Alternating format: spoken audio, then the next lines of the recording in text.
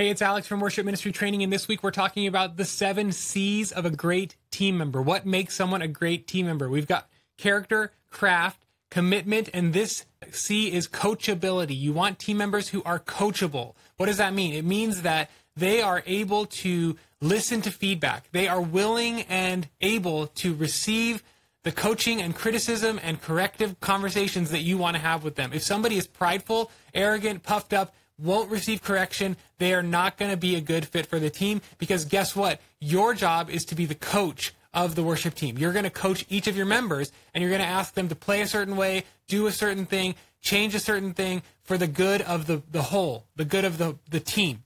And if someone is not open to feedback, they are not going to be a good fit for your worship team. So that's coachability. Make sure people are humble and open to feedback. I'll see you tomorrow for the next C in our 7 C's of a great team member.